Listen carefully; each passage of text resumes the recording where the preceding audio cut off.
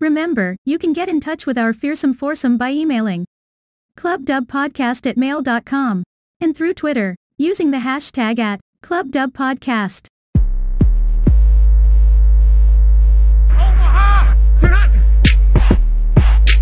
Welcome to the Club Dub Football Podcast, where the only question is, does your team make it into the club?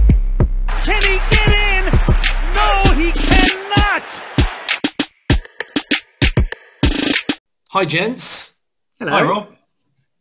So welcome back to another action-packed pod, and this time we do a topic we have never ventured near before, but it feels both timely and a bit of a public service to other NFL fans.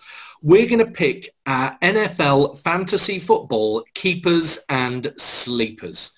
So for those of you lucky enough to be towards the top of your NFL drafts, we're going to give you the players we think are the locks at those key fantasy positions. And also, if you find yourself lower down, who are those value picks who can maybe help keep your fantasy dream alive? So the positions we're going to be rattling through for our listenership out there are quarterback, running back, wide receiver and tight end, with a few other honourable mentions along the way. But gentlemen, do you all feel ready to throw out, firstly, the king of NFL positions?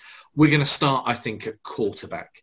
So in terms of the quarterback position, we're not necessarily talking about the best in the NFL, but those people who can help with your points haul. And although this is going to be a bit of a round robin and open forum, it kind of feels that tradition dictates, Aldrin, that I throw over to you. So kick us off with who you think is your NFL quarterback fantasy lock. Well, I think the obvious one for me is Josh Allen. I think he seems like the biggest lock in the league for this year. I know you'd maybe say Lamar Jackson, but for me, it's Allen. I think his passing numbers are so much better as well. So I think that puts him up and over the top. I don't know what everybody else thinks, but he'd be my guy if I was picking number one. Well, I know that we have on occasion on this podcast picked up on my tendency to not be able to pronounce names and words correctly. But Josh Allen, Josh Allen, Josh Allen and Lamar Jackson are very weird ways of pronouncing Patrick Mahomes. How is Patrick Mahomes not the clear and obvious choice for this? I don't know. I don't disagree. Like passing numbers wise, he's great. I just think Josh Allen adds that little bit more of like running yards per game. You know, that's where it's at. And I think he's got more more touchdowns in him personally.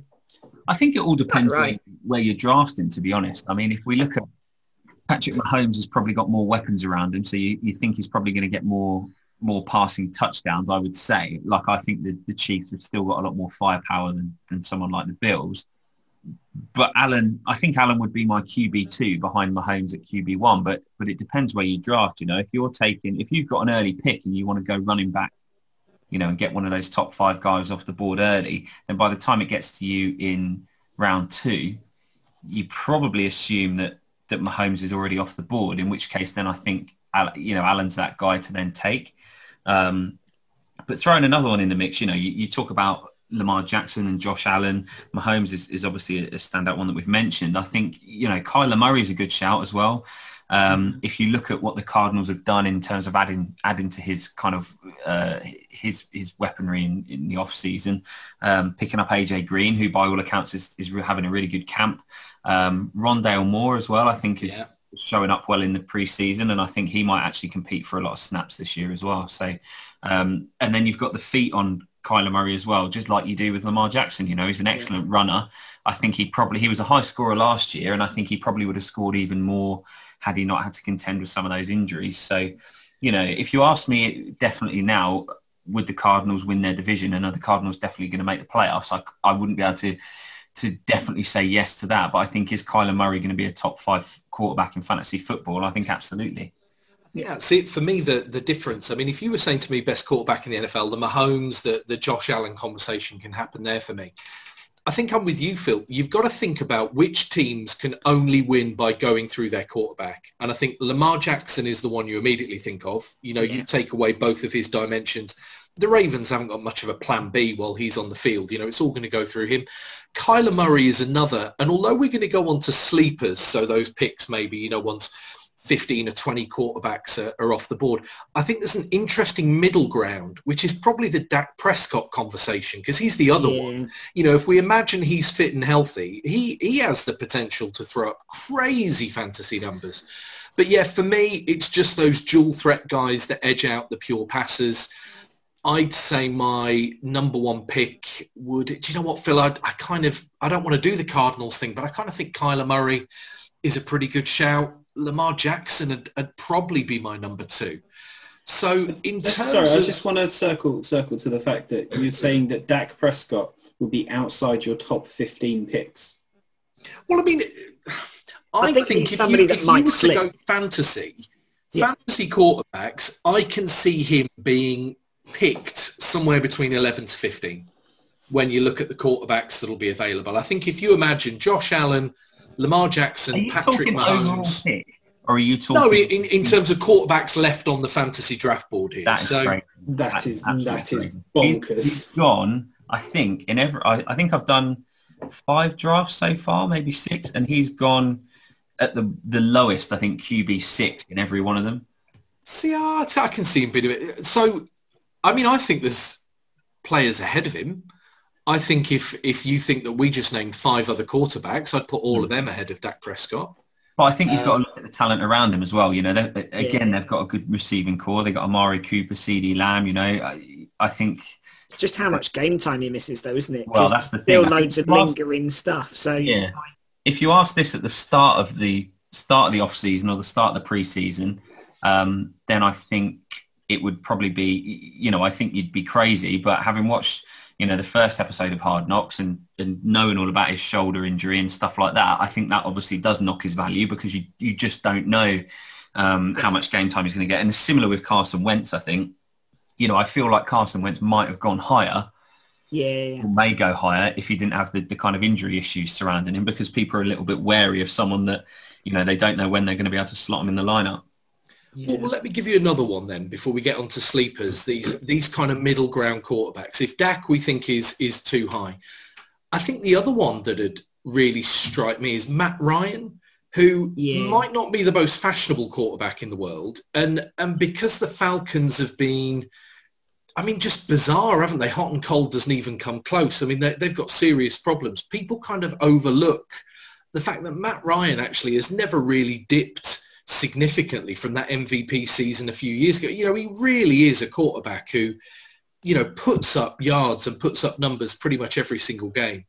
So he might be I mean, again, we have yet to draft our own fantasy league between all of us.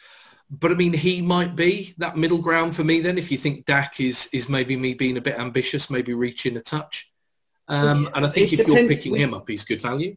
With Dak, it depends on like what you're looking at. But if we take what Dak was averaging last year in terms of just passing yards per game and apply that to the 17-game regular season that we have got this season, he is on track to throw 6,310 yards. Yeah, so I know it's not going to be exactly the same, but still you can't look at him and say legitimately in fantasy football terms with that Dallas Cowboys team that there are 15 quarterbacks you would take ahead of him. Are you suggesting that you would take someone like noted Rob Rose fan Baker Mayfield ahead of Dak Prescott? No, but hold on a second. So firstly, to say that he will come back, there are players who have had the injury he has had and have never come back to have sustained NFL careers post that injury. So I appreciate there's now the shoulder thing at home. The thing about training camp, right, is when you're in training camp, as much as there's a bit of contact and we're now at preseason, everything looks pretty on paper. You know, everyone's season has a kind of narrative where you can see them doing great things. We talked about it last week, right, with the 49ers, you know, that actually how far removed are they from the team that made the Super Bowl and so on and so forth.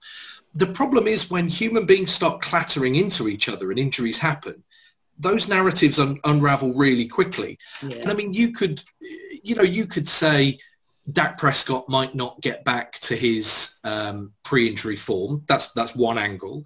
The second thing is that, like Lamar Jackson and Kyler Murray. We've talked before about running backs having a shelf life because they put a lot of strain on their body and so on. Well, I don't think that necessarily diminishes for a running quarterback. I'm just saying I wouldn't have him at 6. I would probably I'd have Mahomes, Allen, Murray, Jackson, Rodgers, Wilson. Yeah, I mean, you get into the Rodgers, the Wilson, Matt Stafford, Matt Brady. Ryan. I mean, I think with Stafford, Ryan, you may be starting to get into Dak territory. But when you're telling me you guys have been on drafts and see him go in 6, I didn't have in my mind that he was the 6th person on my list by any means. I would agree. I'd have him ahead of the Ben Roethlisbergers of this world, the Baker Mayfields. But here's one, right? Let me move into sleepers then. Let's nudge the conversation that way. My sleeper would be Daniel Jones, right? I think as much as he is a flawed player when it comes to NFL performances for the footballing Giants, he is a fantasy football player's dream. The guy runs, the guy's got a big arm. The Giants rely on him in a way that very few teams rely on a young and inexperienced quarterback. I mean, you can imagine him absolutely outstripping people like Tua, people like Burrow, certainly the Bengals. Oh, actually, just quickly, going back to rookies last year, I mean, I'd have Herbert ahead of Dak Prescott as well at the Chargers. I mean, the longer you think, the more names I start to nudge ahead of Dak. But anyway, in terms of sleepers, mine's Daniel Jones. Absolutely great on his feet, underrated still with his feet. Good enough with his arm, certainly got the arm strength. They're giving him a lot of weapons as well this year, haven't they? Yeah. Golladay and who's that tight end they got? But, they're giving him... Well, I think Saquon, just the fact they'll have a proper running game that opens things up for him in the pass game would be good. But anyway, I'm kind of dominating this a bit. Daniel Jones is mine. Sleepers, peeps. Go for it. Quickly on Justin Herbert, as you mentioned him, I do wonder... I think he's a fantastic quarterback and I think he's going to be another high scorer. He'd be a top 10 quarterback for me, personally. 100%. But you do wonder how, he had to throw a lot last year because they were behind in a lot of games. So you wonder how many of those yards, how many of those touchdowns were almost garbage time. Like when Winston used to put up points for the Bucs, like the Bucs were out of games, so he just had to sling it. On Daniel Jones, you are right. Like there's a lot of upside there, but I think also the floor is quite low, especially if you're in a league where you're penalised for interceptions. Like I've seen some of the training camp throws he's made and stuff like that, and you just think, he's a bit like Eli Manning, and obviously he kind of trained under him for a little while, and he's a little bit like Winston was for the Bucs, where feast or famine or both. Like I wouldn't be comfortable starting him in my lineup and not thinking he might throw 2 interceptions, 3 interceptions in the game. So I think that's the risk with somebody like that. If I'm talking to someone who may be a little bit below the radar, you mentioned Tua. I think he might have a better season. He's been going quite a lot to tight end this year, and we can come on to that when we talk to that position, for example. They've given him weapons as well. Exactly. They've given him Fuller and a lot of receivers. Yep, 100%. But I'd be tempted to go with Fitzmagic. Over at Washington, he's a guy. He's not scared to sling it, and again, it's someone that you might risk about interceptions with. But they've got a lot of weapons. They've got a good running game. I think Logan Thomas is going to be a good tight end for them as well. So I could see, fantasy football wise, I could see Fitzmagic, being right up there in terms of quarterback scorers. Go on, James. No, go on. My one was going to be Kirk Cousins. I just think he's somebody that slips out of people's radar because you think, oh, he never does anything. But he's always pretty consistent. In terms of fantasy, he's always around that 20-point plus mark. They've got good receivers. They've got a great running game. I think it goes under the radar how consistent he is as a fantasy performer. I'm not talking about winning them a Super Bowl, but in fantasy terms, the guy's pretty much a lock for 20 points minimum every week. And with Jefferson only getting better, with Thielen still there, Irv Smith, the tight end they've got really good weapons, and he will get the ball in the end zone. So yeah, he's my one. I just think he slips under the radar, but fantasy wise, he's a useful player. I'm missing something, because like Daniel Jones and Kirk Cousins weren't people that I would draft, but only I think if I had no other option, because I just don't have the faith in either of them to perform anything. But then I'm about to sit here and say I think my sleeper pick for this year is the man affectionately known as Large Benjamin, because to quote Dan Fouts in the Waterbites, last game of the year, Brent, can't hold anything back. If this is going to be his final season, why not just go out slinging? I think he will go out before the end of the season. That's my assumption. It's one-dimensional with him. You're not going to get any, and it's the same with Brady at the Bucs. You're not going to get any, aside from the QB sneaks on the goal line, you're not going to get any rushing points scoring out of him. Yeah. So it depends on the scoring in the league. But I don't know. As a sleeper, maybe. I mean, they've got a lot of weapons. I like the tight end that they've drafted as well. For me, Thor, whatever his name is. Yeah, there's a lot of buzz for the combination of the three tight ends, because Zach Gentry is coming on as well. And like, I'm not here suggesting that Roethlisberger is going to be my first pick. But if we're talking about sleepers and we're talking about players that might fall to you, yeah, why not take him? I think with those wide receivers around him, with how they look like they want to use Najee Harris, and the fact that we've got by all accounts, better offensive coordinator this year in terms of planning and utilising the players, why not? Well, all right, let me put this to the test then. So Ben Roethlisberger is your sleeper. Let's define just how much of a sleeper. So you're drafting, JB, fancy draft. You've got a choice of two quarterbacks. You've got Ben Roethlisberger, Ryan Tannehill. Who do you take? Ben Roethlisberger. No. Because going back to what we talked about, using a point that you talked about there when you said the offense flows through Lamar Jackson, the offense flows through Kyler Murray. We have spoken before that Tennessee Titans offense flows through Derrick Henry. So if you're talking about taking a Titan primarily, and this might move on to the next position group we're going to talk about, you take Derrick Henry from all of that. I just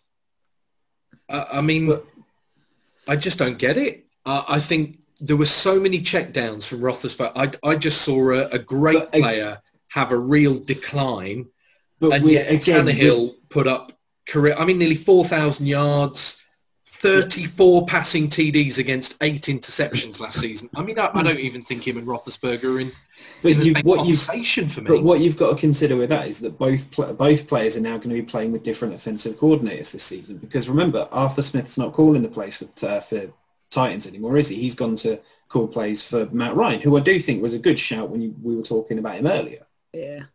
But Rob, you know what? I am happy to throw out a challenge of the fact that I will draft Ben Roethlisberger as my primary quarterback. You draft Daniel Jones as yours, and we'll see who does better. I'll take that on Ryan Tannehill. No, because you didn't select Ryan Tannehill. You picked Daniel Jones. So let's have Big Ben versus Danny Dimes. I still think I win that. I don't see what you see from Big Ben. That's fine. I don't see what you see in Daniel Jones. So I think we're even. I see a guy who can run and pass still. True. Yeah. Yeah, I mean, I'm not going to be able to build up Daniel Jones here. I just see, and look, we're talking about great quarterbacks declining. I mean, you could have had this chat a year ago about Drew Brees. This isn't any negativity towards the career that he has had and, the Lombardis he's won. Yeah. There's nothing against Ben Roethlisberger here. I just think your argument's a year behind. I think I would agree. Yeah, that tail end to the season. I mean, you say go out slinging. Well, when you were 11-1 or whatever you were, was that not a great time to maybe sling and sit? I don't know. Yeah, go on then. I'll go with that. Danny Dimes against Ben Roethlisberger. I think I can make that work. Cool. Let's do it. So quarterbacks, I mean, I'm not sure we actually ended up helping. Maybe we were controversy amongst our listeners. We just added confusion for people. That's it. The people are now going to be out in their droves drafting Danny Dimes. Not sure why they're not winning their leagues. I'll win our league with Danny Dimes. I can do that. Although, are we allowed to say that we're giving advice here, but didn't the winner of our league last season win allowing the website to automatically pick the next available player? Was that a thing? Only on the last day, like only on the Super Bowl game. Oh, okay. All right. Yeah. I won the league. You always win the league. Yeah. So if that's quarterbacks then, running backs, the person stood next to them as they take the ball under centre. Who are your running back locks? And do you know what, Aldrin, why not? Let's start with you first again. This is one I really struggle with, only because Christian McCaffrey would normally, for the last couple of years, would have been my lock. And I still kind of feel like he is. But I've just got that nervousness that he played 3 games last year. Admittedly, when he played, he still looked like Christian McCaffrey. But that was my only concern. But I think the guy that I'm going to go with is Alvin Kamara. Yeah. I think that guy is absolute money. And with Jameis Winston or whoever under centre, they're going to be even more reliant on his dual threat ability. And I think that's where you get all the points. So, yeah, he's my guy. I've got to agree, really. I think there are the big names at the very top, aren't there? But I think talking about teams that are going to go through certain players, as much as I've got nothing but faith in Sean Payton to put out a competitive football team, regardless of who the personnel is, really, the fact that the Saints don't really seem to have much of a clue, really, who's going to be starting. I mean, the fact they're alternating between Hill and Winston during the preseason doesn't necessarily scream that there's a decision made even behind the scenes, does it? So, yeah, I've got to say that. I mean, I think the other one that I'd probably throw in, a bit like your McCaffrey conversation, is Saquon Barkley. I think we talked about him a few weeks ago. I think he's still a superstar. He just needs to stay injury-free. But, yeah, I'll second that. I'm more than happy to go Alvin Kamara. So, PB, who have you got? For me, I think, I mean, they're good choices. It's tricky, isn't it, with running back? I think there are a lot of running backs at the focal point of the team. But I will go with Saquon Barkley because I think he's, again, a bit like McCaffrey. He's coming back off an injury, a really bad injury. So, you don't know how he's going to be, how he's going to react to that. But all of the workouts, videos that he's posted, he looks in incredible shape. And he had a monster rookie year. And I think he, with the extra weapons they've got on the, on the passing side of the ball, I think he's just going to be such a massive part of that offense. Jason Garrett, obviously the offensive coordinator who had such success with Ezekiel Elliott at the Cowboys. So it's not like he doesn't know how to use a running back. Was DeMarco Murray at the Cowboys as well when he had like a 2,000 yard season? So, Jason Garrett's had good success with running backs. I think it's all set up well for Barkley to come back and have a great season. So, yeah, I think he's right up there for me. I think those are all like really good picks. I don't want to say dismantle them, but I can't attack them maybe as I attack certain people's quarterback choices there. Because I think running back, especially as we go into this season, is one of those position groups that's actually quite well stacked. I think there are a lot of very good options that you can make cases for. My primary one, though, isn't one that I think any of us have talked about yet. And it is probably one of the only Vikings that I would consider drafting. And I think Dalvin Cook. Yeah. And I would go with Cook, especially over Kamara, because, yes, while I wouldn't draft Kirk Cousins in fantasy football, I would absolutely take Captain Kirk over whatever combination of Jameis Winston and Taysom Hill that you're going to get from But do you not think that benefits a running back, having a really mediocre quarterback? Because they're just going to dump off the ball and let him run? Because the more I'm thinking about it, when we have seen running backs suffer, it's been because teams can set up for the fact that they're not going to do anything else. So we have this conversation a lot. Like one of the things Rob talks about, are cornerbacks good because of the defensive line in front of them, or is the defensive line in front of them good because of the cornerback? And it's the same thing here. Is the running back good because of the quarterback, or is the quarterback good because of the running back? And it's one of those things. And I think Dalvin Cook has that explosion, he has that drive, and he has that sort of 3 down back capability for running and catching and blocking. Yeah. Blocking not necessarily applicable in fantasy football, but it means he's more likely to be on the field and stay on the field. Yeah. I mean, I can't disagree with you. I drafted him last year and reaped the benefits of that shambolic Green Bay defense where he put up 46 points on fantasy. So weren't you playing me that week? It didn't go great for you. Yeah, no. I mean, yeah. There were several weeks that didn't go well for me last year, so listeners, be advised, I may not know what I'm talking about. And also, I think as much as we're going to move on to the middle of the pack and then the sleepers again, I think honourable mention needs to go to Derrick Henry, who I probably think is the only name we haven't mentioned who could be, first overall in people's drafts, let alone the first running back off the board. I think we're doing a disservice to Nick Chubb by not including him in I think the only honourable mentions then. I wouldn't call it a knock against Henry, but the only thing against Henry in terms of fantasy football is there's not a lot in the passing game from him. Yeah, he's a pure runner, isn't he? Exactly, so. Yeah. And, he smashes it, 2,000 yards. If he does that again, it'll be crazy and it'll be a high scorer. But I think you can get as much, if not more, output from some fantasy running backs because they're in the passing game as well. Yeah. The only thing I suppose that goes in Henry's favour, and I know we've kind of come to him after our picks, is, JB just made the point about Alvin Kamara and about running backs generally. It's sometimes how they fit in a scheme or how offensive coordinators use them or scheme for them. Whereas Henry, I don't really necessarily feel, yards after contact, that guy's just a downhill runner, isn't he? I mean, he's almost an old-fashioned running back in a way, but then he's also the kind of player the NFL's never seen before. He's this odd kind of mix of things for me. So I think Henry definitely, Chubb's an interesting one. I don't disagree with Chubb being, a top 5 or 6 running back. But when you said, was it you, JB, who said, if you're going to mention Derrick Henry as an honourable mention, you've got to mention Chubb. I don't know. We haven't mentioned Ezekiel Elliott. There's a lot of good running backs we haven't mentioned that I put at broadly Chubb's level. But you know what? Nick Chubb and Kareem Hunt arguably are probably the best running back tandem in the league.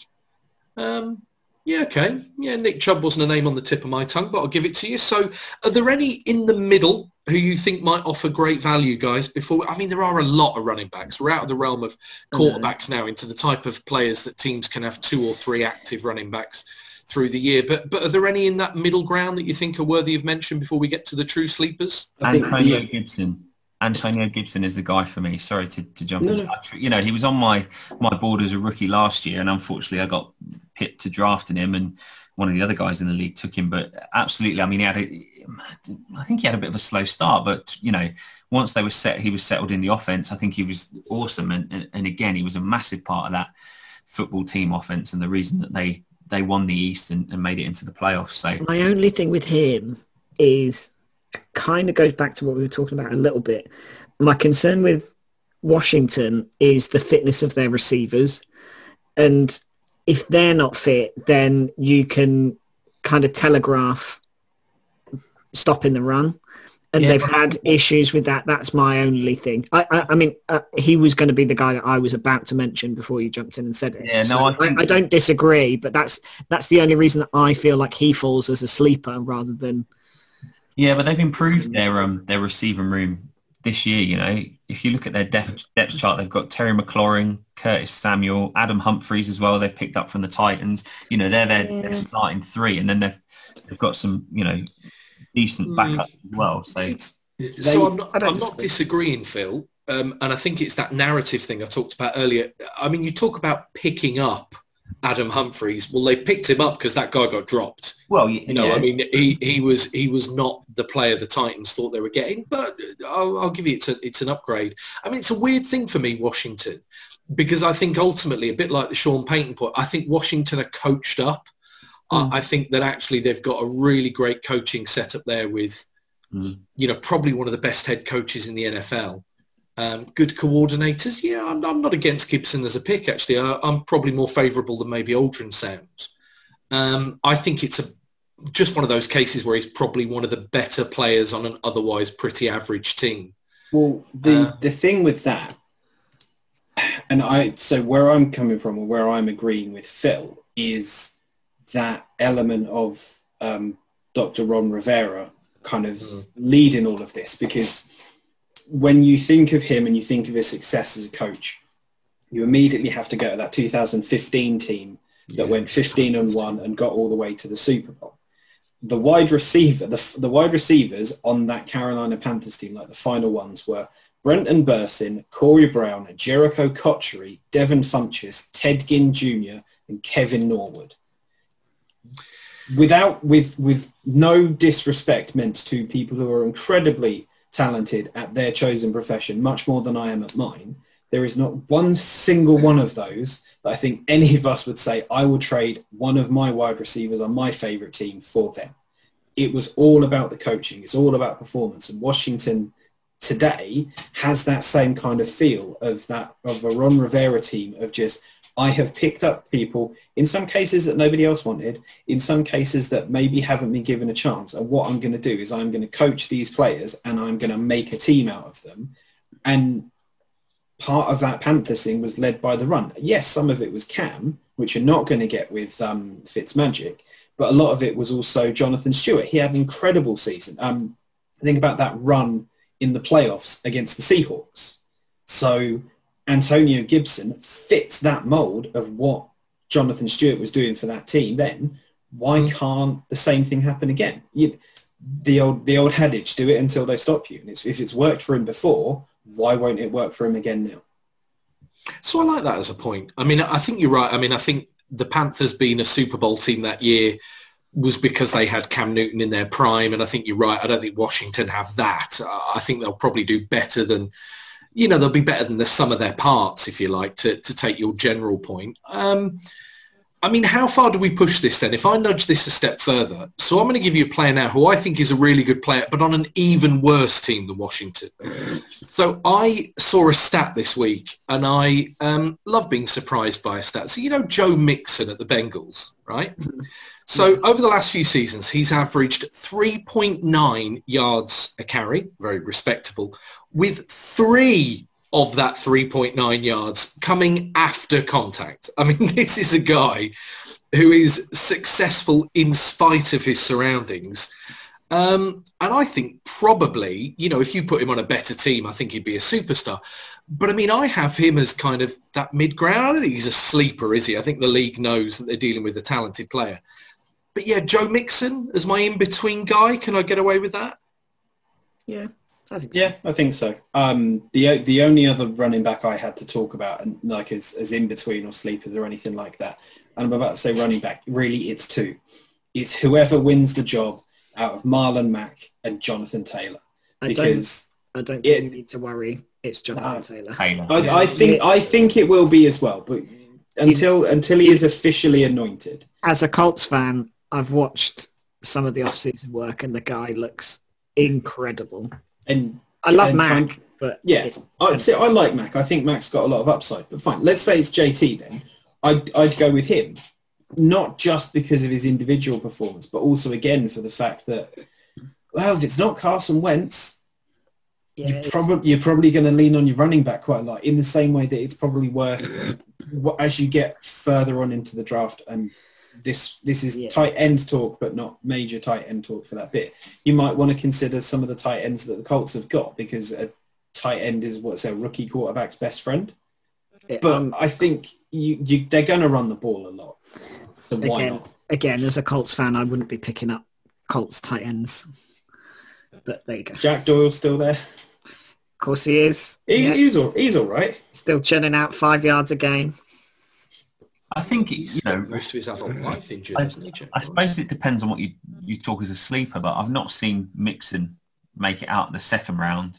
Often Jonathan Taylor's going first round, and these are in 12-team leagues. So I think, if you're picking one of them up as your running back 2 in your league or something like that, you're doing really well. I think those guys are, like I said, not the sleepers as such. Maybe that middle ground. You've missed out on the top guy you had in mind. I think Mixon is a pretty decent substitute with a lot of upside. Taylor as well, actually, I think is a good shout. So let's nudge towards sleepers then. And shall I kick us off? I think... already gave you Gibson. Well, go on. Well, I just said that's what started this whole conversation. I gave you Gibson as our first sleeper. Oh, was that our first sleeper? So I'll go, and I mean, this is the point where I'll say, you go, oh, he's not a sleeper. I mean, how do people feel about Austin Eckler at the Chargers? I mean, I think that guy is amazing. He's like muscle on muscle. Has been, I mean, they were a mess, weren't they, at head coach, as much as, you know, Anthony Lynn is a very likeable NFL personality. I mean, game management and scheming definitely weren't in his favour. I think Austin Eckler could do. I know it's first year. You know, there's all these things that we've talked about that obviously don't necessarily scream upside, but I think Austin Eckler would probably be my sleeper. Great with his hands as well. You talk about safety blankets for young quarterbacks. I think those dump-off plays to Eckler give him a lot of point-scoring opportunity, and also a good red zone threat as well. I mean, getting himself in the end zone probably comes with a bounty of points. Yeah, Austin Eckler would be mine. Yeah, I'd agree with that. That's fair. Nice. I kind of struggle with sleepers just because I think there's so many running backs that I look and I think, oh, but he's good. Like, he's going to get points. But the guy that I'm gonna say is a sleeper purely because I don't think loads of people will pick him is Travis Etienne at the Jags. I think he is a person that will not get loads of attention in a draft, but I think very quickly he usurps James Robinson at the top of that depth chart, purely, if nothing else, for that connection that he has with Lawrence. And again, going back to that dual threat, they're going to line him up out wide. They're going to scheme him differently. I think he's a guy that maybe won't start quickly, but as the season progresses, will get you more and more points. See, do you think James Robinson was so good though, wasn't he, last year? I agree. Who else have the Jags got? Is it Carlos Hyde as well? I mean, he's Travis Etienne is number battle, isn't it? He's number 3 on their depth chart currently. But again, I mean, some of that is going to be rookie season. Yeah, exactly. That's my point. I think there's so many rookies, particularly at running back, and particularly as he's coming in with his college quarterback. You know, it's not like he's going into a new situation and a new relationship. So, because wasn't he a first rounder as well? Yeah. They had about 83 first-round picks, didn't they? So. Yeah, the Jags took him and Lawrence in the first round. And there's a part of me that kind of thinks, well, he's going to... I agree with you. I think it's probably a consideration that a lot of people aren't going to make. But you have to think they've spent a first-round pick on him. They're pairing him back up with Lawrence. We know how successful the two of them were in college. I just think... Urban Meyer's a college coach coming up. So I just think it's that flexibility, because even if Robinson stays as the kind of first down lead back, I still think they'll still scheme Etienne in a wide receiver position with Robinson like going down the middle. I still think he'll get snaps and he'll get plays. So yeah, that's why I went for him. I think running back as well, I think particularly in fantasy football terms, is somewhere where you've got to be ready for your star to be injured, haven't you? I mean, like we've said, the amount of running backs who are going to go down during the season, you've got to be ready to pick up that next guy. And I don't know, on the one hand, it's back to this narrative. I think you can make an argument for an awful lot of players. I mean, Chase Edmonds at the Cardinals is another sleeper. I mean, you know, was very much number 2 behind Kenyon Drake last year. And I don't know, it might be an area of weakness for Arizona, tight end and running back, but he's got upside. And I don't know, like I say, a lot of value with running back. And I think we've covered all bases, haven't we? I think we've done a super job. So another bounce, if we're talking fantasy football strategy, running backs where you want to load up 2 or 3 good guys as early as possible, because as you just said, that's where you've got to be prepared for your guy to go down, and get injured. And if so, you want to have someone strong on a backup. With a quarterback, I think you've got 32 quarterbacks in the league. So depending on if you're a kind of 1 starting quarterback or 2 starting quarterback league, you need 2, maybe 3 max on the roster. With running backs, you want to get 4, 5, 6 potentially, depending on how big your bench is. So yeah, I like that. I mean, it's amazing though, isn't it? Still the thought rattling around in my head is the Jacksonville Jaguars, Aldrin. Yeah, that is. I mean, I really rate Carlos Hyde. I think he's always done a very good job wherever he's been. He's just been an awful lot of places now. So, I don't know. it's a tough room. It is, isn't it? I mean, you surely as Carlos Hyde, you're just looking for a bit of stickability, aren't you? You're looking for a coach to believe in you. But yeah, if he was third on that depth chart, yeah, maybe a good value pickup, maybe an in-season trade. Maybe it does feel a real area of strength, doesn't it, for Jacksonville? So another area where you can make an argument for an awful lot of players, young and old, is wide receiver. I've got some thoughts, and I think they'll probably be aligned for the people at the very top, your wide receiver locks, before we get towards that sleeper element. But Aldrin, again, kick us off. Give us your superstars out there on the sidelines. Well, the guy that I'm going to pick is the guy that I picked last year, and that's D-Hop. DeAndre Hopkins is, for me, I just think he's so good. I think he's still the go-to guy. I think AJ Green coming in, maybe, I mean, I don't necessarily think it makes his life better, but if AJ Green is playing well, then it maybe frees up a little bit more room. The only knock on it is, and I think this is a knock on Cliff Kingsbury, is just don't move him around a lot. He's very stuck to the one side and the one route tree. So that's the only thing. But I mean, the guy put up phenomenal numbers and is going to continue to do that until he puts a gold jacket on. So yeah, the guy is absolute money at that position. As my lock anyway. Yeah, I mean, I know it seems to be, it's almost like an echo on this podcast, but I do think the Cardinals have, I mean, and this is a Cardinals without Larry Fitzgerald potentially lining up, really have done some great work at wide receiver. Yeah. And the thing that's so important for me is, if you go back 12 months, we'd drafted Andy Isabella. Yeah. I think it was second, maybe third round from memory. And Andy Isabella was one of a number of wide receivers the Cardinals drafted, because I think Cliff Kingsbury knew that when he wanted to play this air raid style offense, it was a really important position for him to have that deep, fast runner. And I really like Andy Isabella. You know, you hear him talk, you watch him in games, and he's that kind of guy who's never quite grasped his opportunity. But I mean, you look at what they've gone and done this year. They've gone out and, like you say, they've got AJ Green, which I think gives more of a red zone threat. They've got Rondell Moore. I do think the Cardinals look a bit better at wide receiver. And as much as you think D-Hop probably helps AJ Green, you know, AJ Green's not going to be double covered in that offense. Yeah. I don't know. Does any of that go back the other way? Could D-Hop be on for his best season ever? I mean, I suppose there's people who tell you he could be. Particularly as I think Kyler Murray will spend more time under centre. Yeah. I don't know. I think there's, definitely an argument for D-Hop. I am going to go probably with another really obvious one. I think when you look at Davante Adams, the stats are just incredible, really. I mean, it's sometimes because you've got Aaron Rodgers, again, really as a guy who is just biding his time till he puts on a gold jacket, a bit like you were describing with D-Hop.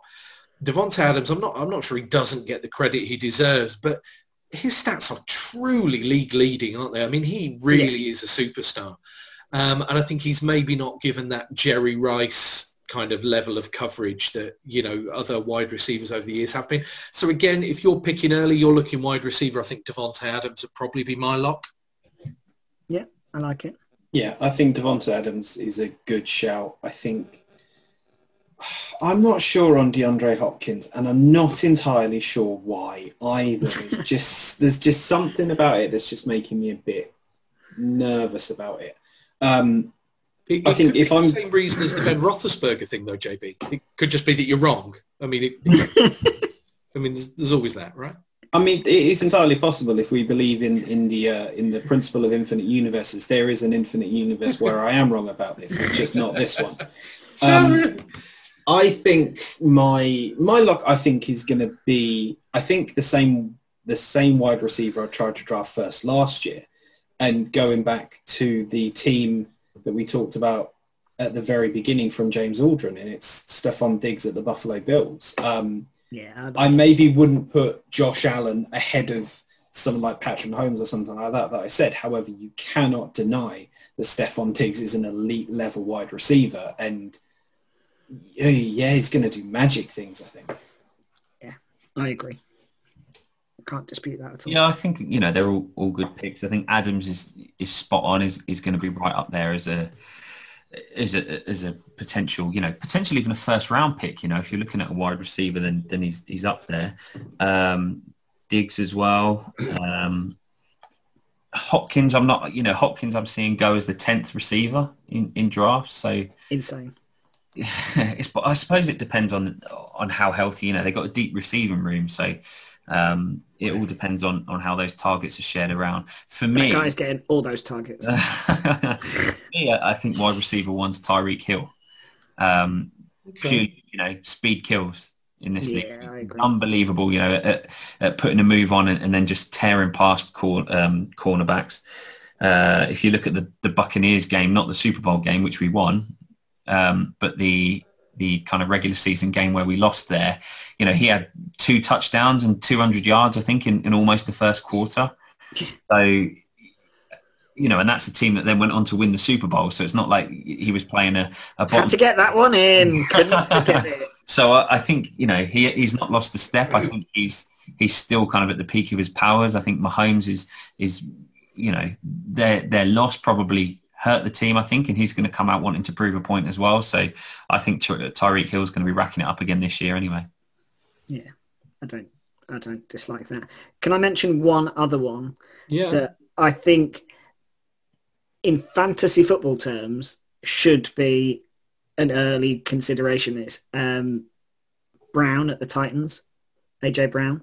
Mm-hmm. Yeah. I had him last year, and that guy, the thing with the Tennessee Titans is you're not going to get loads of yards out of him just because of the way they play. But that guy got a touchdown like every game. I had him in my team, and just every game he'd get like 25 yards and a touchdown, and just so consistent because he's such a good red zone threat. And I think with Julio Jones there now, I know we've talked about Julio Jones being a long way off the peak of his powers, but I still think he gives people pause in the end zone. 100%. And I think that opens things up for AJ Brown even more. So he's the guy that I think is really close to that kind of top group. So we haven't done this before, and I suppose I'm changing the format a little. So what about those people who've maybe fallen from the upper echelons of the wide receiver rankings from a year ago? So would you be risking a high pick in your draft on, for instance, Michael Thomas? Nope. Do you think there's any value there at the Saints after injury and obviously the significant change at quarterback? Nope. You take him, but I'd take him as a sleeper. Yeah, he's a mid to late rounder because of the injury, because you don't know when he's going to be in the lineup, and I think he's still got the talent, and God knows whether he's even going to be in New Orleans or after all the fuss.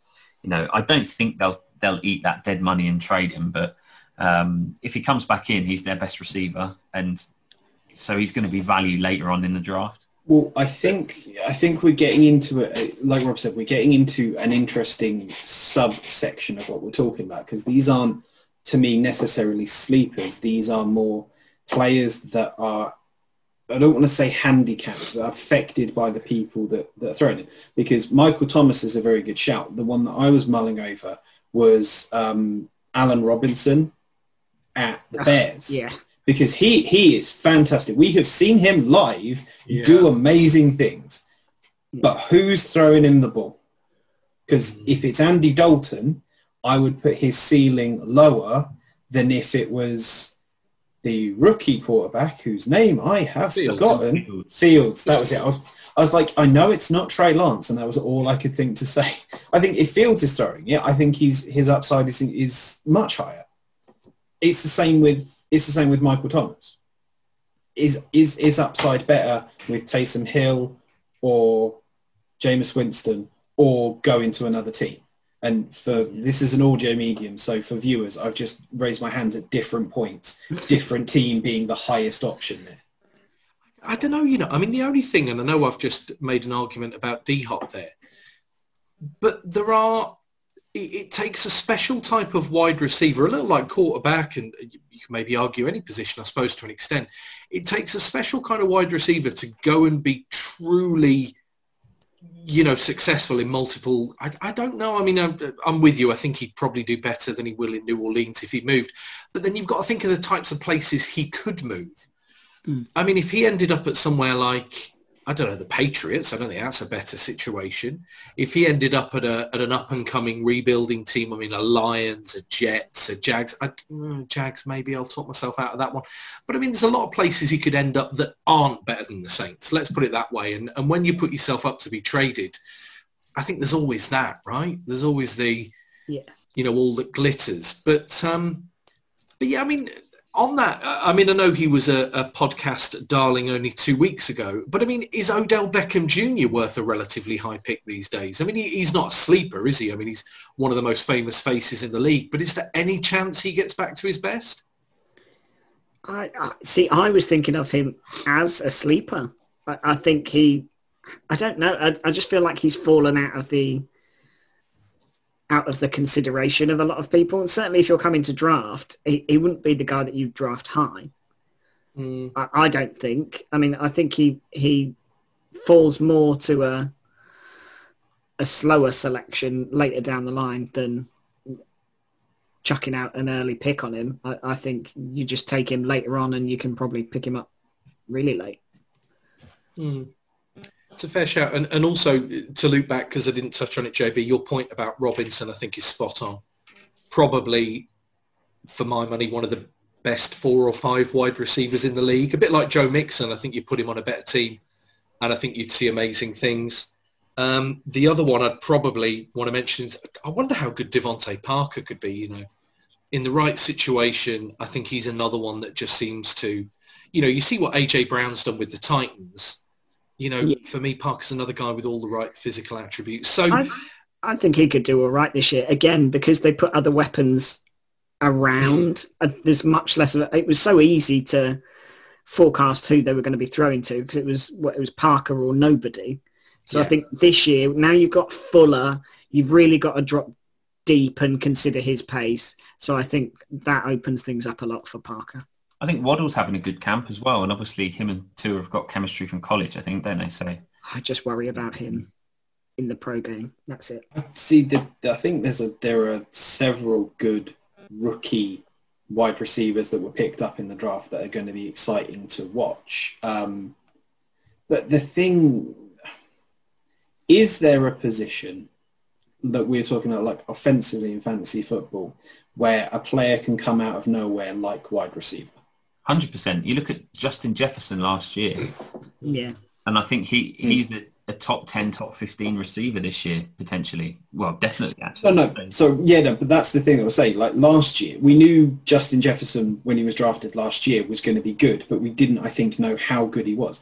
That's kind of the point I'm trying to make. It's that a player can just explode on the scene just with a big game, and then all of a sudden he goes through. Think about, and this is going back years now, think about that season Josh Gordon had, where he was like right up there as one of the top fantasy football wide receivers on the Cleveland Browns team that I think was primarily quarterbacked by Jason Campbell.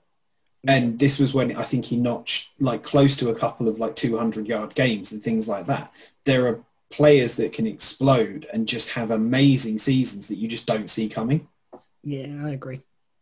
And there'll always be some of those, every year. That's why we talk about sleepers, isn't it? It's those guys that fly under the radar and you just kind of appear from out of nowhere. And there will be some of those this year. The guy, I can't remember the guy's name at the Eagles, but who's had an amazing, had an amazing catch in or an amazing kind of game in their preseason game the other day. Jalen Reagor? No. Or is it Reagor's the guy that his name begins with a Q. Yeah, I remember. Yeah. Hang on, I'm just going to find it now whilst I think about it off the top of my head.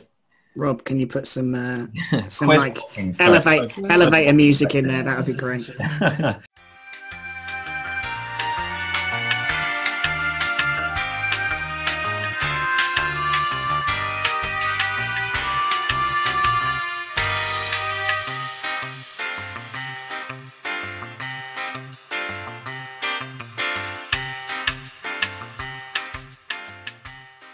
So yeah, I mean, Quez Watkins is isn't a name that you'd be massively familiar with or think he's going to have a massive season. Well, you weren't familiar with it, so yeah, that kind of proves your point. Yeah. He's having a great camp and a good start in pre-season. It's always, you've got to be wary of getting blown away by the pre-season, because plenty of players have had a great pre-season and then done nothing in the regular season. But he's certainly one to watch, I think, in a pretty stacked wide receiver room with the Eagles as well.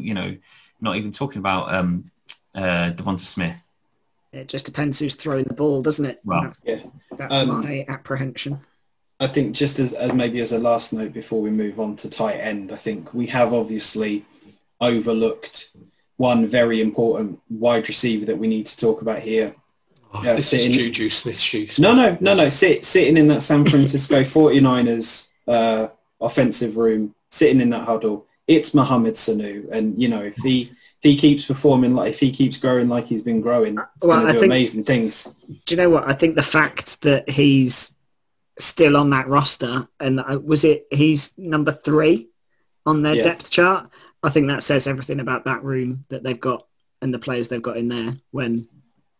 The guy was barely on the roster. Do you know what, though? I mean, it's back to the paint. It's another head coach who can do great things, though. I mean, I agree. He's able to scheme up crazy. I'm not sure Mohamed Sanu is necessarily going to be the direct beneficiary.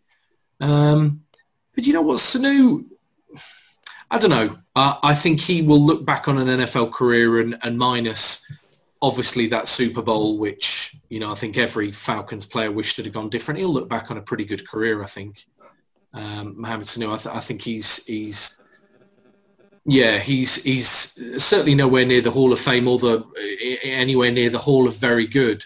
But I think, he's still going. He still adds value to a team. Yeah, I expect it. If the 49ers released him tomorrow, I'd expect him to be employed within a week. I think he's still got something left maybe for this year. Just as much as we've kind of touched on these sleepers and mid-sleepers, we also touched on rookies. Who do you think, as a quick round the room before we go tight end, is going to be the standout rookie from what felt like a pretty exciting wide receiver class for the position? Who's the guy you've got your money on for making a splash this season? Rookies? Yeah. I mean, I think Jefferson we expect to come back and have a great season. You've got the DK, those guys who are coming into season 2 or 3. I'm talking genuine rookies who can waddle. I think Waddle's going to have an amazing year. I think he's going to absolutely which I think Jamar Chase is a better player, in my view, but I think he's in a significantly worse situation. So I think it's not far off. I think Waddle's is just behind Chase in terms of his ability, but he's in a way better situation there. So I think he's going to absolutely light it up. And in truth, I think Tua is going to have a very good year. Is what I think. Yeah, I tend to agree with that on both counts, really. As a maybe less obvious choice, I'd look at Kadarius Toney at the Giants as well, just from the buzz of how he's acting around camp. He's interacting with the fans. There's a little bit of the, I don't think he's on the same level of personality as OBJ, but there's a little bit of that OBJ factor about him. A bit of charisma, a bit of getting on really well with the team and a bit of character and with the fans. So I could see him having a good season, but it's all around, it's the wide receiver room, isn't it? If you look at Jamar Chase in Cincinnati, they've got a pretty deep wide receiver room. Miami, you'd say, we've already touched on, we think they do now. Devonta Smith in Philadelphia, you've got him and Rieger and again, I just think that situation's not great. Yeah. And then obviously we've not mentioned Rashad Bateman at Baltimore, and I think wide receiver has been a weakness for the Ravens. So I think he's got a good opportunity to come in and potentially do something there. See, last little point, and I'll make it quick. I'd flip that on its head a bit, and also from a fantasy perspective, look at people with weak wide receiver rooms.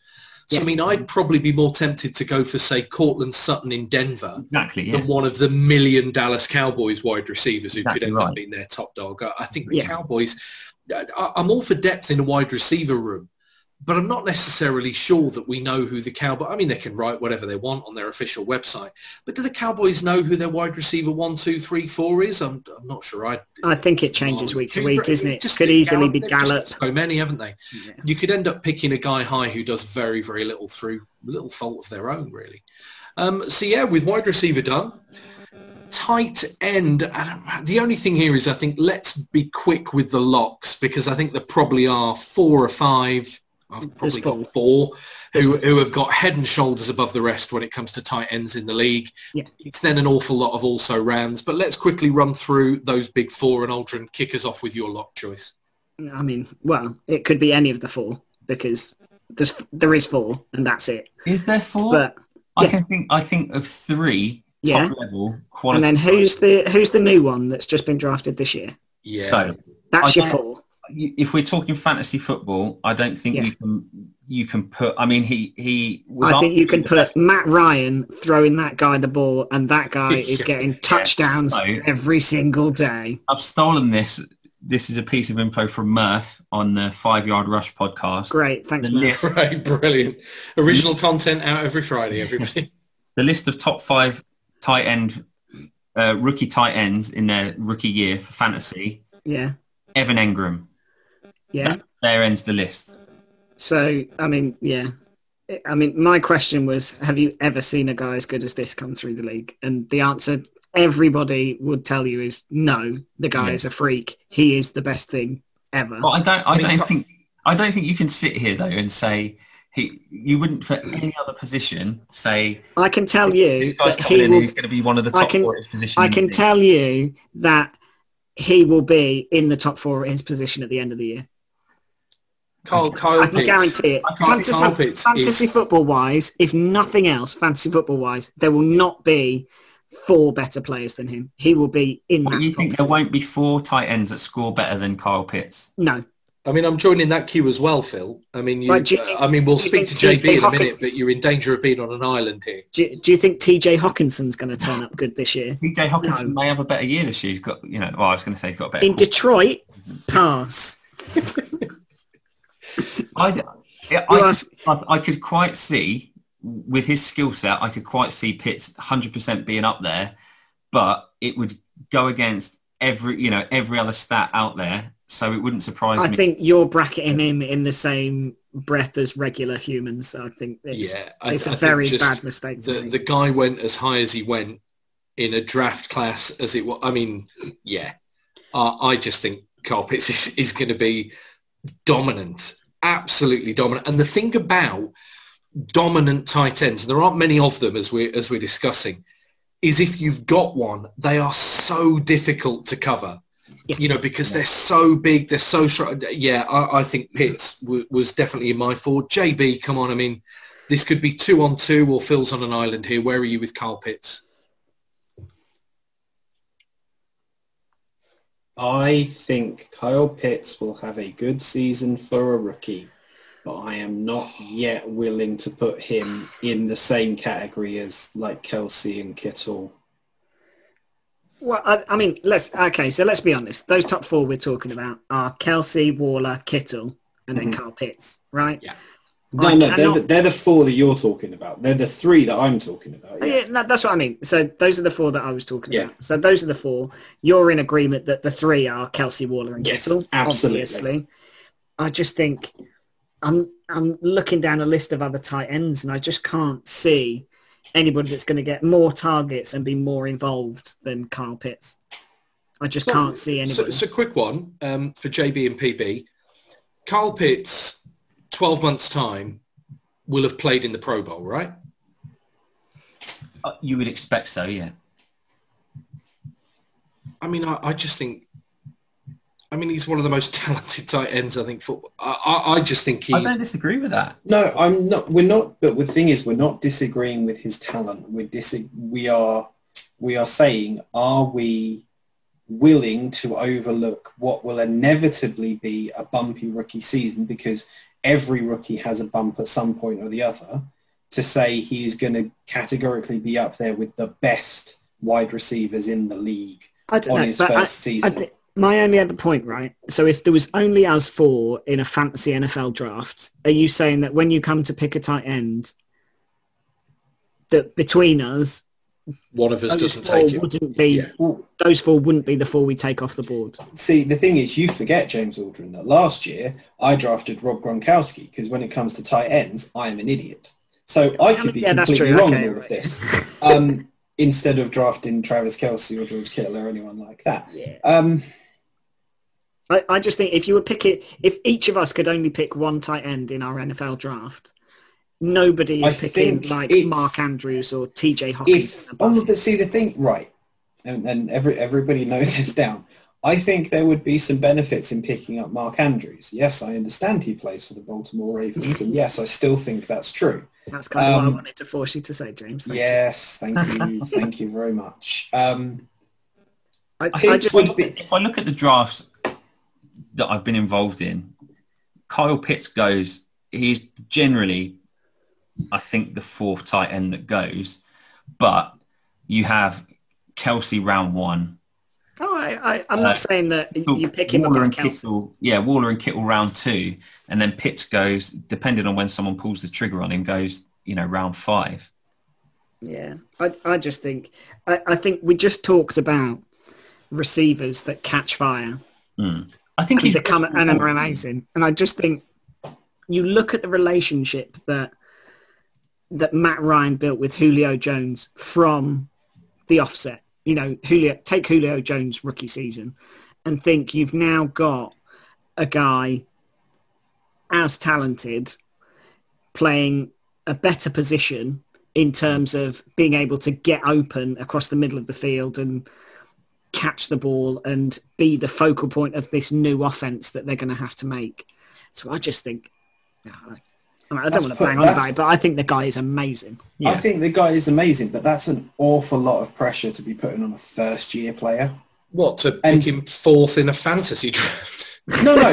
Sorry, in terms of what Aldrin's talking about, in terms of him being the focal point for this new Atlanta Falcons offense, that is an awful lot of pressure. I think you're watching at Florida, though, and he thrived on that. Yeah. That's why the guy went number 4, is because they went, you're the focal point of our attack. And he went, okay, just throw me the ball all the time. And also, we don't consider it enough this way round. No. Right? You said to me earlier, JB, I think to all of us earlier, that a tight end is a rookie quarterback's best friend.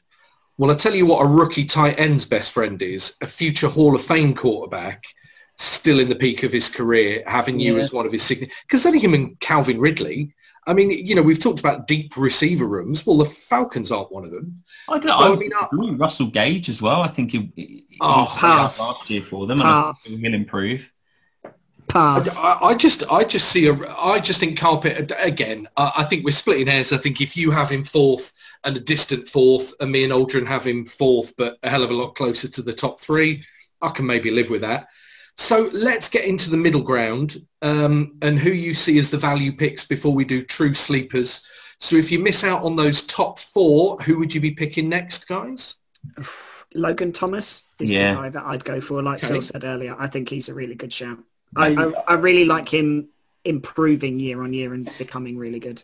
Yeah, but I think last year was his breakout year, and you're counting on him performing the same in a situation where he is a player making a transition from one role to another. And we've already, obviously we haven't talked about news, but obviously there was another player who tried to make that transition that got released this week because it didn't go so well for them. I think Phil kind of made mention earlier of Tua having a good season and it leading in the tight end. I think Mike Gesicki is the Dolphins, is someone that's worth a good shout. I mean, the only weird thing, I was going to say Gesicki. The only weird thing about Gesicki is they don't really use him as a tight end that often, do they? I mean, he's kind of almost like a slot receiver who... He's not but I like Gesicki. Red zone threat, is he? The thing about Gesicki, though, is he's got that great reach, hasn't he? And he's a bit more slender and a bit more athletic. I'd go Gesicki. But let's not forget, average tight ends do not score many points in fantasy football. You need somebody to at least give you a shout. So, I like Gesicki and Andrews. Anyone else before? Oh, go on.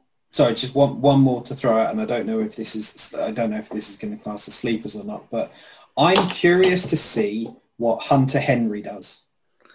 I can tell you already, it'll be nothing.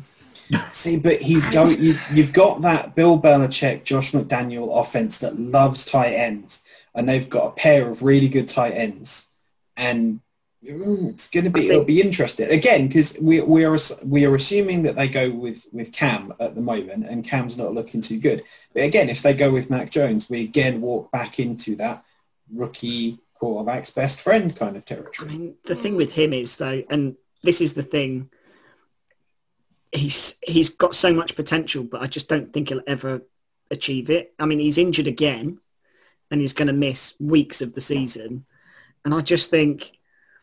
I don't know.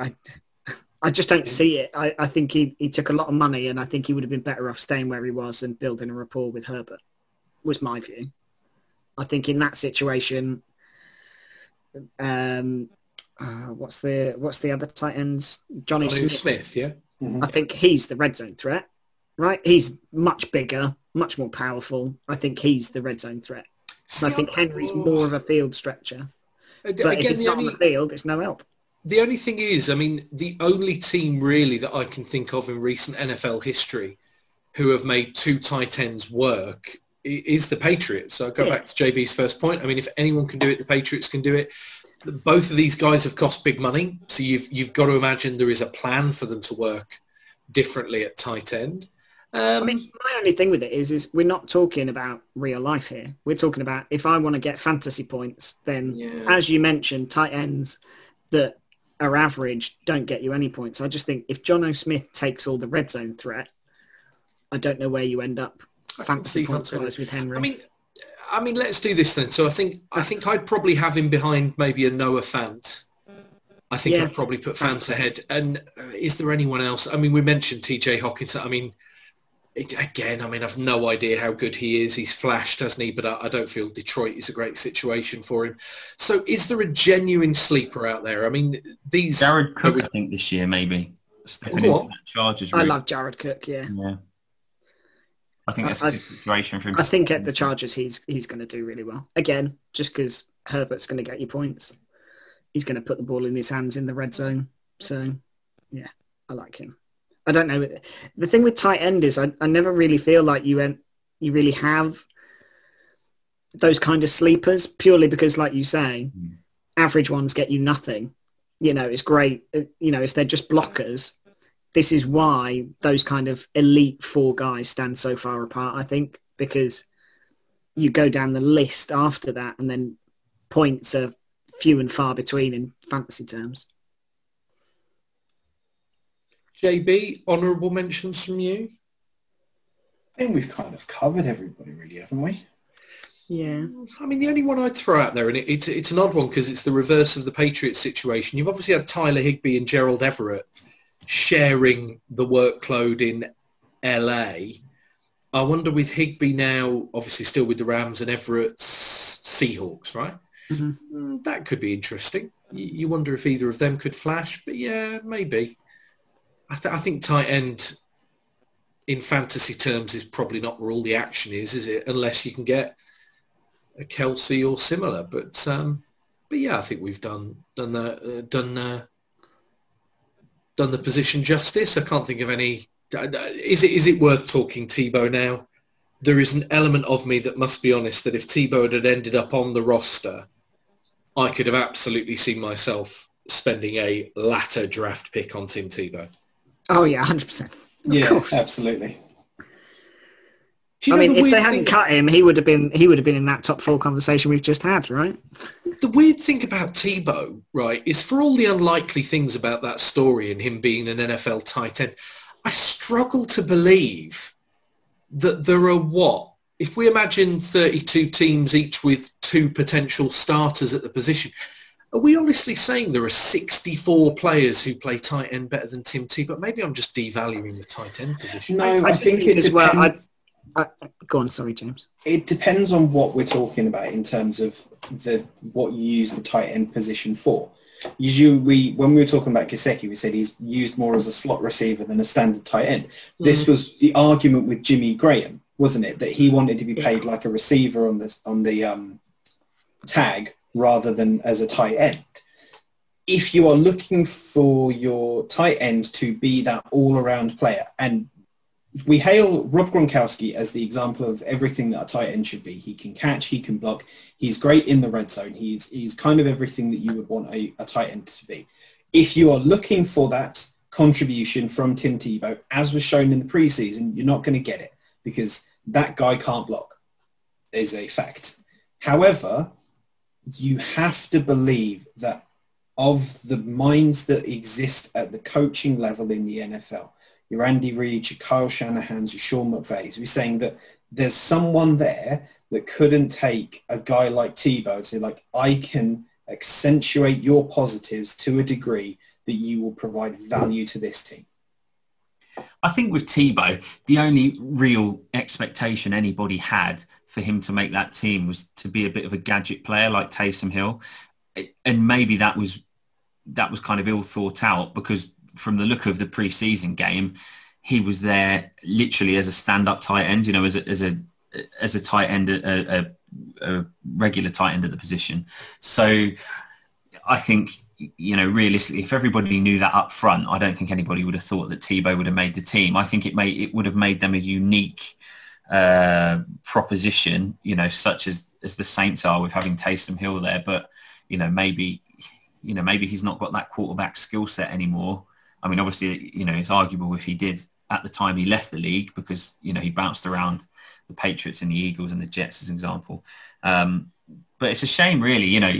He had like the top 5 jersey sales, I think, on Fanatics on the NFL shop when he signed. So it just goes to show, even now, the level of popularity it had. And I think there's, there are a lot of people that are patting themselves on the back for saying it would never work out. But I think there's also a great deal of amount of people that are disappointed that it's not worked out for a guy who's reasonably universally popular. I mean, I think only we could end a podcast about fantasy football talking at length about a player who is not available to select in fantasy football. But the real pity for me with Tebow comes from his decision. I think it was when he joined the Jets and he was offered the opportunity to go and play for the Jacksonville Jaguars at a time where the Jaguars were very much prepared to build around him, and like you say, JB, accentuate the positives, as it were. And he believed, that he was, I think was Mark Sanchez, the incumbent, and they had that odd year where they kind of split snaps and did weird things. But he believed he was a better quarterback than Sanchez, and probably was.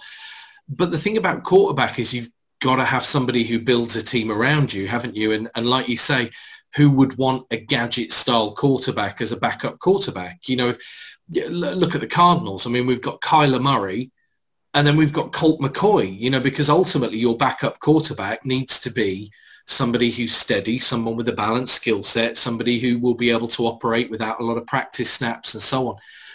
And it's just such a pity, because you made a comment earlier, JB, regarding Ben Roethlisberger about if there are alternate universes. I mean, let's hope somewhere there is an alternate universe where, Tim Tebow had the career I think so many people wanted him to have. And good for him for keeping going, because, I mean, I'm not sure it's an embarrassment to be released from an NFL team as a tight end, but he keeps putting himself out there, doesn't he? And nice that Jimmy Graham, as part of that conversation, also got the briefest of mentions. I think the fact that he's still knocking around is there you go. There's a final sleeper maybe of our podcast, but brief is definitely the nature of it. I'm almost disappointed that Jimmy Graham's still playing on another year, because that would have been almost the greatest finish to a career, wouldn't it? He scored was it in the playoff game? He scored a touchdown. Walk down the tunnel, yeah. I mean, just while we're talking about just fitting things and everything like that, is everyone aware of the fact that we've been talking about fantasy football and sleeper players and everything like that? We haven't at any point mentioned Russell Wilson.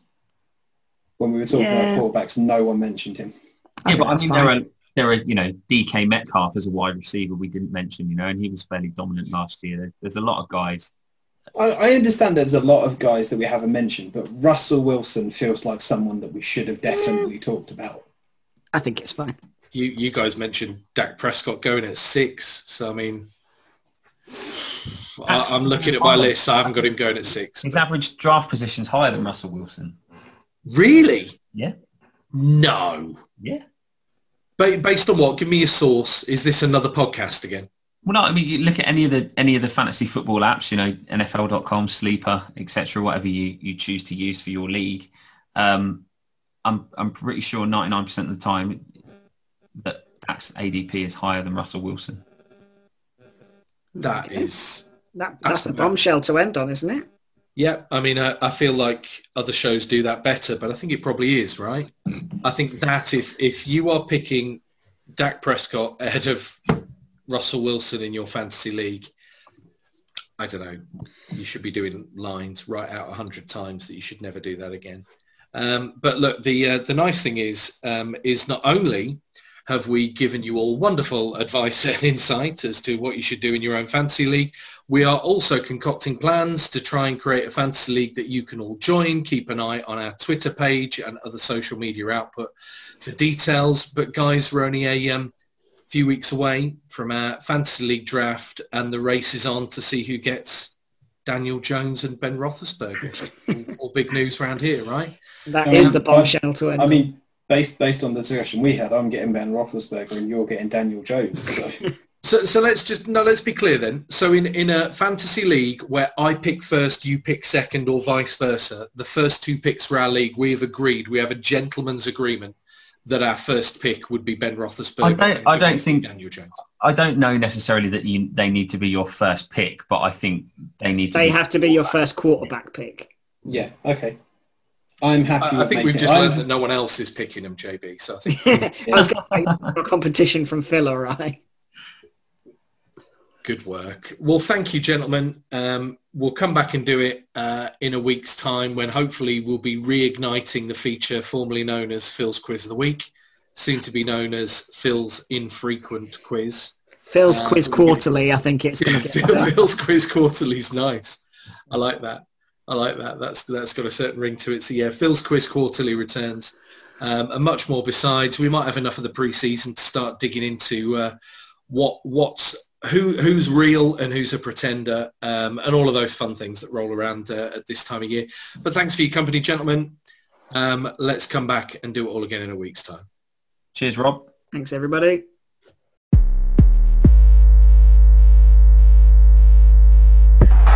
This is amazing. Remember to subscribe and be cool.